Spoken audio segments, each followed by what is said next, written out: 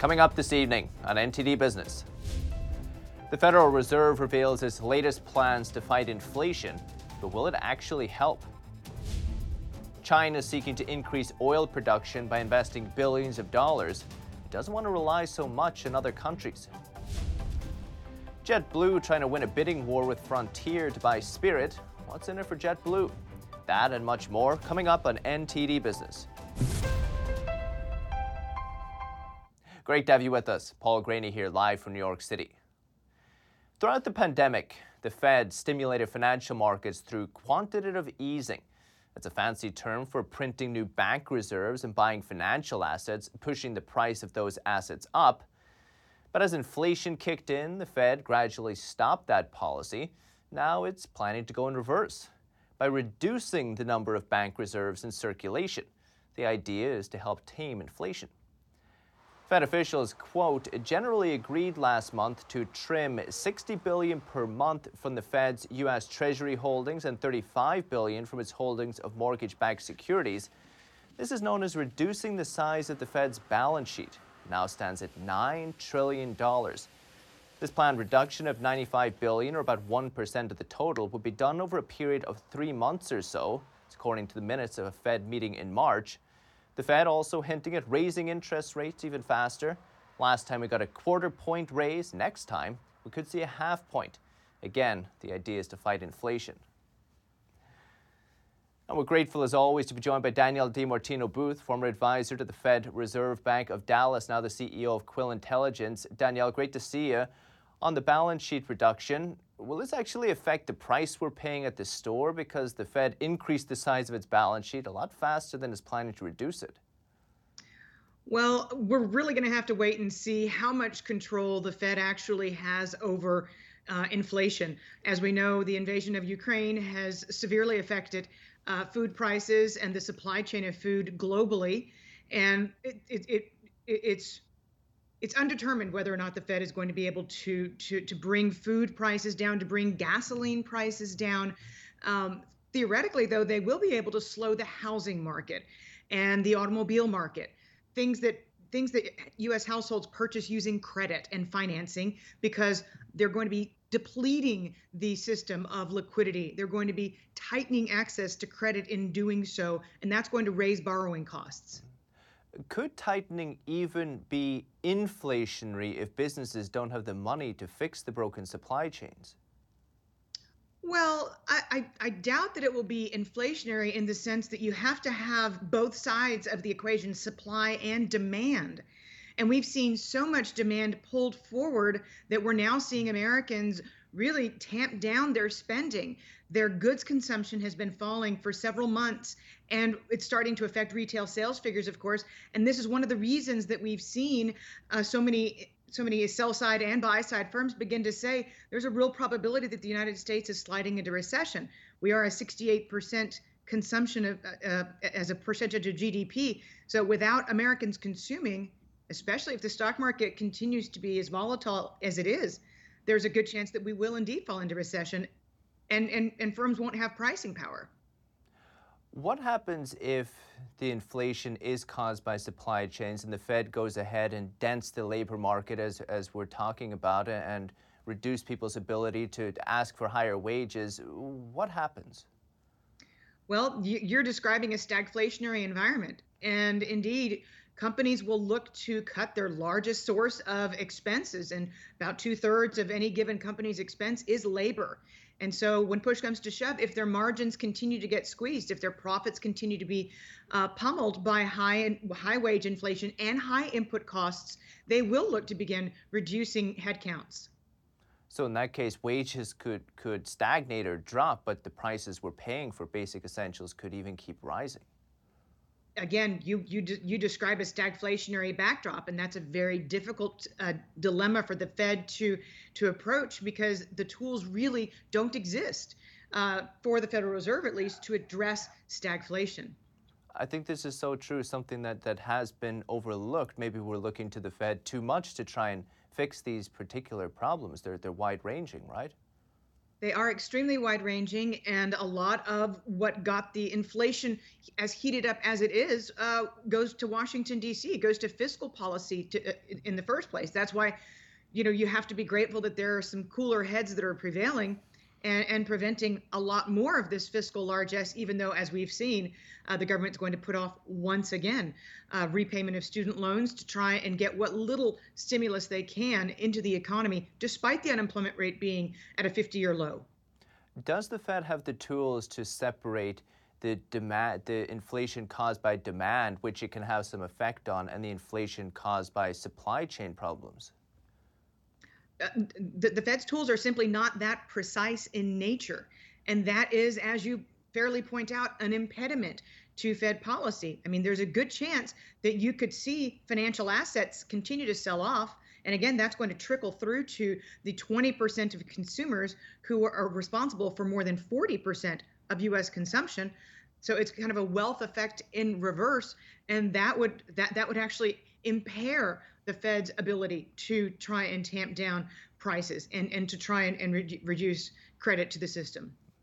You mentioned cool heads, Danielle. We're appreciating your cool head here this evening. Appreciate it. We'll talk soon. Danielle DiMartino Booth, Quill Intelligence. Thank you. Mortgage rates are still going up. The Mortgage Bankers Association reports that the average rate for a 30-year loan rose to 4.9%. That's up 1/10 of a percentage point from just last week. It's now at the highest rate in over 3 years, and it's quickly dampening home buying demand, it seems. The MBA says the number of loan applications fell over 6% from the week before, and refinancing applications almost dropped by 10%. Now, Deutsche Bank is the first big bank to forecast a recession in the U.S. Economists at the bank say the Fed will respond to surging inflation with aggressive policy tightening that could spark a recession as soon as next year. Red-hot inflation has raised the prospect the Fed will have to step on the brakes harder to tame runaway prices. Now, Deutsche Bank says price stability will likely only be achieved by a restrictive monetary policy that, quote, meaningfully dents demand. In other words, the Fed needs to really slow down the economy, not just tap the brakes. Fed Governor Lael Brainard normally favors low interest rates and loose monetary policy, but yesterday, she said the central bank is poised to tighten policy aggressively with a speedy reduction in the balance sheet and a steady pace of rate hikes. Consumer prices in the United States have risen at their fastest pace in 40 years. Here's telling you. And a new poll says 4 out of 5 Americans are worried about a recession this year. The poll also shows that 3 in 5 don't think the president is handling inflation right, and people say high prices are forcing them to cut spending, with half of them eating out less, 2 out of 5 driving less, and 1 in 3 switching to generic products instead of branded ones. I talked to Wall Street veteran Charles Mizrahi about the economy today. I asked him if we are indeed facing a recession. Could be. Well, every time the Fed raises rates, we go into a tightening cycle. We've had 16 of them in the past, decades. Out of those 16, 13 have ended up in recession. Only 3 weren't. It's a very hard game that the Fed is playing now, which is trying to corral inflation by raising rates and not putting the economy into recession. For a long time, we were told by the Fed that inflation was caused by supply chain problems. There was really no mention of monetary policy. What changed? They're thinking. They were wrong from the get-go. First, they said it was transitory. They said there wasn't inflation. About last summertime, they just denied that there was inflation. And all the Fed had to do was just walk out and go to the supermarket or fill up their car or try to hire workers. But they live in an ivory tower and they just didn't see it or didn't want to see it. And what changed was the numbers are just too drastic. We have inflation now running, the CPI close to 8%. Even the Fed's benchmark is about 4% plus. We have a tight labor market, which increases inflation because now everyone's going for the same worker and just paying up more for it. And we have an energy crisis. So you put those all together, you have the classic definition of inflation, which is too many dollars chasing too few goods.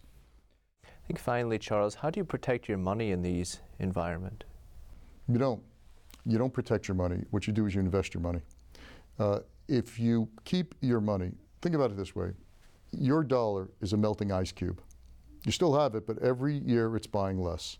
over the past 20 some odd years, it decreased by its purchasing power by 30%. That's in a low inflationary environment. As Charlie Munger, Warren Buffett's partner, said, at the end, all fiat currency is worth zero. Right? It just keeps shrinking. So what is the best thing to do?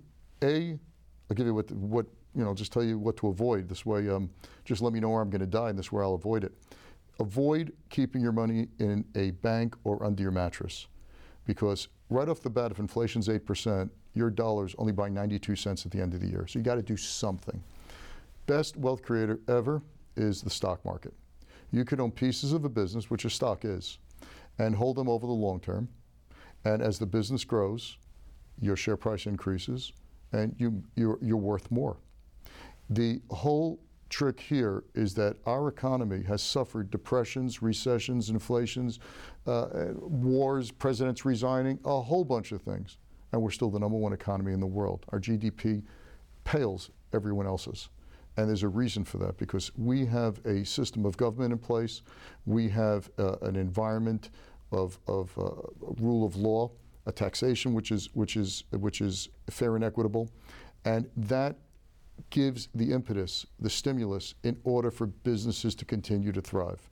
So if you find businesses that are able to raise prices, example, Amazon just raised Prime.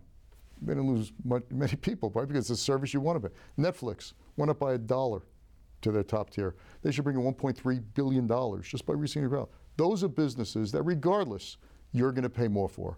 So if you become partners with those businesses by buying shares in their company and then hold them for the long term, you will not only beat inflation, you not only beat the GDP growth, you will make excellent returns, and that's the way wealth is created. It doesn't get more complicated than that. Charles Mizrahi, Alpha Investor, appreciate it. Thank you. My pleasure. Thank you. Our full interview with Charles Mizrahi will soon be available on ntd.com. And the stock market fell today after the Fed minutes. The Dow fell 145 points, 0.4%. The S&P 500 lost 44 points, 1%. The Nasdaq lost 315 points, 2.2% today. And today, the U.S. government imposed a new round of sanctions on Moscow. It's after allegations Russia committed war crimes in Ukraine, claims Moscow denied. The White House says the new sanctions will allow Putin fewer resources to fund his war. It includes cutting off Russia's largest banks from doing any business with the U.S., blocking 2/3 of Russia's entire banking sector. In response to the banks that got hit, say the sanctions won't have a big impact, apparently. One said it's already adapted to the situation. Now the U.S. is also banning new investment in Russia, among other measures. Meanwhile, Russia's foreign minister says the previous sanctions were causing pain to the global economy, hurting countries that buy food and fertilizer from Russia. And the Treasury Secretary Janet Yellen today blamed the sanctions against Russia for pushing up energy prices. Gas prices have gone up about 20% since Russia invaded Ukraine, but they started rising long before the war. Some lawmakers are also blaming big oil for high gas prices. So is there price gouging going on? A Democrat-led committee held a hearing today to address this. NTD's Colin Fredrickson has the details. Oil executives from firms like Chevron, ExxonMobil, and Shell testified at a House hearing Wednesday. The hearing is called Gouged at the Gas Station, Big Oil and America's Pain at the Pump. While the price of oil has dropped significantly from the peak, the price that Americans are paying at the pump has not. And this is what I want to know from our witnesses today. Why? The Democrats generally blame the oil companies for high gas prices. And we're here to get answers from the big oil companies about why they're ripping off the American people at a time of record profits. And Republicans blamed President Biden's policies. As a direct result of President Biden's anti-American energy agenda, prices have rapidly risen for more than a year. The hearing was held by the Subcommittee on Oversight and Investigations, which is chaired by Colorado Democrat Diana DeGette. Excluding her, the subcommittee has 10 Democrats and 8 Republicans. At the hearing, the oil executives defended themselves. Because oil is a global commodity, Shell does not set or control the price of crude oil. Similarly, Shell does not set or control the price that consumers pay. Indeed, it would be illegal for Shell to do so. BPX Energy's CEO David Lawler explained that the price changes aren't instantaneous. There's also quite a reflection of supply risk. So we talked about just a moment ago that crude oil supplies are down. That actually applies to all refined products, whether that's jet, diesel, gasoline, and that supply risk. So you're saying that the price at the pump may be higher because of jet fuel prices? Is that one of the factors you're saying? What I'm saying is that all refined products at this point carry a supply risk, which is part of the complex pricing equation that impacts prices at the pump. Okay. Can any of the rest of you, in the 41 seconds I have left, tell me if you have an idea why price per barrel of oil is falling, but price at the pump is still staying just as high? Chevron CEO Mike Wirth also explained how gas pricing works. The cost that a retailer has paid for fuel a week or 2 weeks prior, and the cost that they may need to pay to resupply, all factor into the competition, the pricing that you see at the pump. And so these things do correlate over the long term, but in the short term, they don't always move in tandem. Except for here, they did correlate. So, Colin Fredrickson, NTD News. And China is trying to become more energy independent. Big state-owned oil companies are pouring billions into oil exploration. Why? Here's NTD's Don Mott. Beijing wants to be much more energy independent. China's 3 major state-owned oil companies are putting billions of dollars into trying to increase oil production. China is currently an importer of oil. About 2/3 of its oil consumption are imports. Brent Bennett, the policy director at Life Power, says China has a long way to go before it can replace imported oil with domestic oil. They would need to triple their domestic production to reach the state where the U.S. is now, where our net imports in the U.S. are about zero. So they have a long way to go to get to that point. Though China does have the reserves to increase domestic oil output and theoretically replace oil imports. They have 26 billion barrels proven reserves, according to the Energy Information Administration. So that's a significant number. The U.S. has about 50 billion barrels. That's several decades worth of consumption at their current rates. They definitely have the oil and gas in the ground to consume. State companies, PetroChina, Sinopec, and CNOOC, are to spend around $84 billion on oil development and exploration. That's an increase of 6% from last year and the highest level since 2014. So then how long does the process take, starting from drilling wells in the ground? It takes a lot of infrastructure to boost domestic output, right? So you need not just to be able to go out and drill wells, which takes 6 to 12 months to drill and complete a well, but you need the pipelines, you need the processing and storage infrastructure, and that infrastructure takes several years to build, and 2 to 3 years would be very optimistic. Last year, Beijing barely made any mention of energy independence. So why now is China starting to be worried about energy security? Bennett suggests it has to do in part with Russia's invasion of Ukraine. The sanctions that the West is imposing on Russia, I think the Chinese are seeing that they want to ensure more of their own geopolitical security, then they need to secure more supplies of oil and gas in particular. China's National Energy Agency last week told state energy companies to make, quote, safeguarding secure and stable energy supply as the top mission.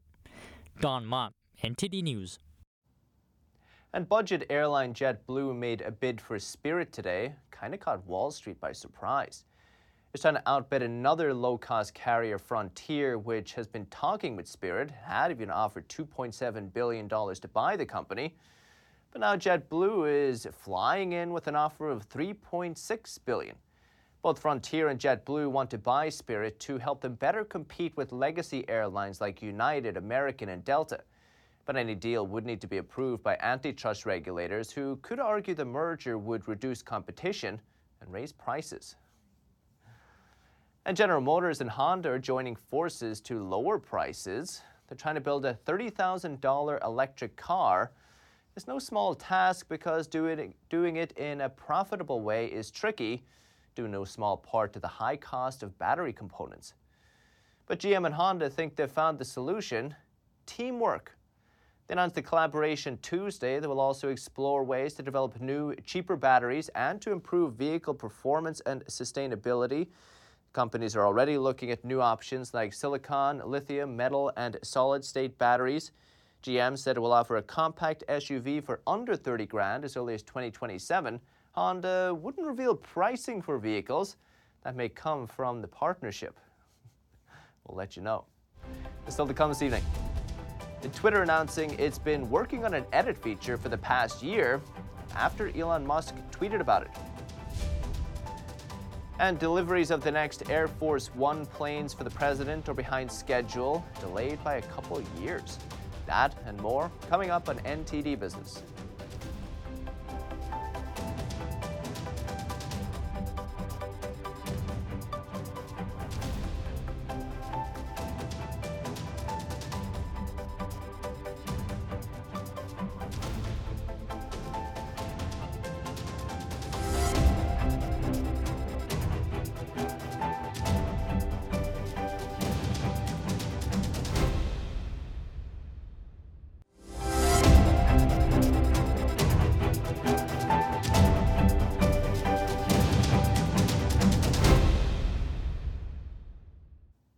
Welcome back. After Elon Musk tweeted about having an edit feature in Twitter, a way to edit your tweets after you post them, Twitter says it's already been working on this for the past year.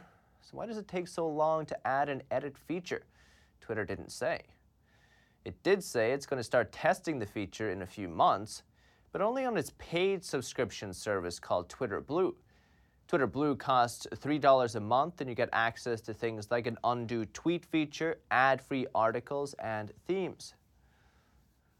And Uber is moving ahead with its plan to become a travel super app.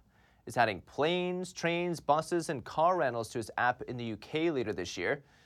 The announcement comes after a recent victory for the company. In late March, Uber secured a 30-month lease to operate in London, only after a lengthy battle with regulators, though. The head of Uber in the UK says the company hopes to become a one-stop shop for users' travel needs. Uber hasn't announced the companies it plans to partner with yet, but if the rollout goes well in the UK, Uber may expand the new services to other countries. And the International Space Station will be busier than usual this week when its crew welcomes 4 new colleagues. They are from Houston-based startups Axiom Space. It's the first all-private astronaut team ever flown to the outpost. Lisa Bernhardt reports. The International Space Station is set to become busier than usual this week when its crew welcomes the first all-private astronaut team ever flown to the orbiting outpost. The 4-man civilian crew from Houston-based startup Axiom Space plans to lift off Friday, weather permitting, from NASA's Kennedy Space Center in Florida, riding atop a Falcon 9 rocket furnished by Elon Musk's SpaceX. This is a very historic moment. We're like early days of internet, and we haven't even imagined all the possibilities, all the capabilities that we're going to be providing in space. The so-called AX-1 civilian crew will be led by retired NASA astronaut Michael Lopez Alegria, now Axiom's Vice President of Business Development. He is set to be joined by real estate and technology entrepreneur and aerobatics aviator Larry Connor, who will serve as the mission pilot. Rounding out the team are investor philanthropist and former Israeli fighter pilot Eitan Stiba and Canadian businessman and philanthropist Mark Pathy. While the space station has hosted visits by civilian visitors from time to time, the AX-1 mission will mark the first all-commercial team of astronauts to use ISS for its intended purpose as an orbiting laboratory. The team will be carrying equipment and supplies for 26 science and technology experiments. These include research on brain health, cardiac stem cells, cancer and aging, as studies have shown that spending time in space can cause changes in the body that resemble aging. We now know that when you go to space, there's a little bit of acceleration in aging, right? And so we're doing some clinical research and saying, wow, if there's a little acceleration, and identifying what causes that acceleration, and by understanding that, can we slow aging? The AX-1 crew says that their biomedical research is what sets them apart from the wealthy passengers hurling to space aboard Jeff Bezos' Blue Origin and Richard Branson's Virgin Galactic rockets, with the AX-1 leader recently telling reporters, quote, "We are not space tourists." And the next generation of presidential planes is being delayed by 2 years. Boeing is making the two aircraft, which were due at the end of 2024. But the Air Force says that deadline has been pushed back because of the COVID-19 pandemic, manpower limitations, design timelines, and test execution rates. Boeing isn't commenting on the delay. The Air Force says the current fleet is airworthy, but might need extra maintenance. The two new planes cost nearly $4 billion, but the government could end up paying more than $5 billion when all the testing is done. Now look at some of the stories making headlines in the world of entertainment. Here's the Hollywood Minute. I'm not at all surprised. Big screen legend Harrison Ford's had a long career, but he's never had a lead role in a TV series. Until now. The veteran actor is set to play a psychiatrist in the Apple TV Plus show Shrinking. The comedy co-stars Jason Segel and is produced by the team that created the Emmy Award-winning hit Ted Lasso. Ready as ever. Captain Picard will have his old crew with him for his final trip into the final frontier. Paramount Plus just revealed that the Star Trek The Next Generation cast will be reuniting for the third and final season of Picard. The last time they all appeared together was 20 years ago in the film Star Trek Nemesis. Here's 30 minutes of easy listening on 103.5 Dawn FM. Jim Carrey makes a creepy cameo in The Weeknd's new music video, Out of Time. The two Canadian stars became friends a few years ago after discovering they both lived in the same LA neighborhood. Creepy is right. That's the latest in the NTD Business team and myself, Paul Graney. You can still catch NTD Evening News with Stephanie Cox. That's at 6:30 p.m. Eastern. You can follow me on Twitter too if you're there. For NTD Business, it's all for today. Thank you for watching. We'll see you tomorrow.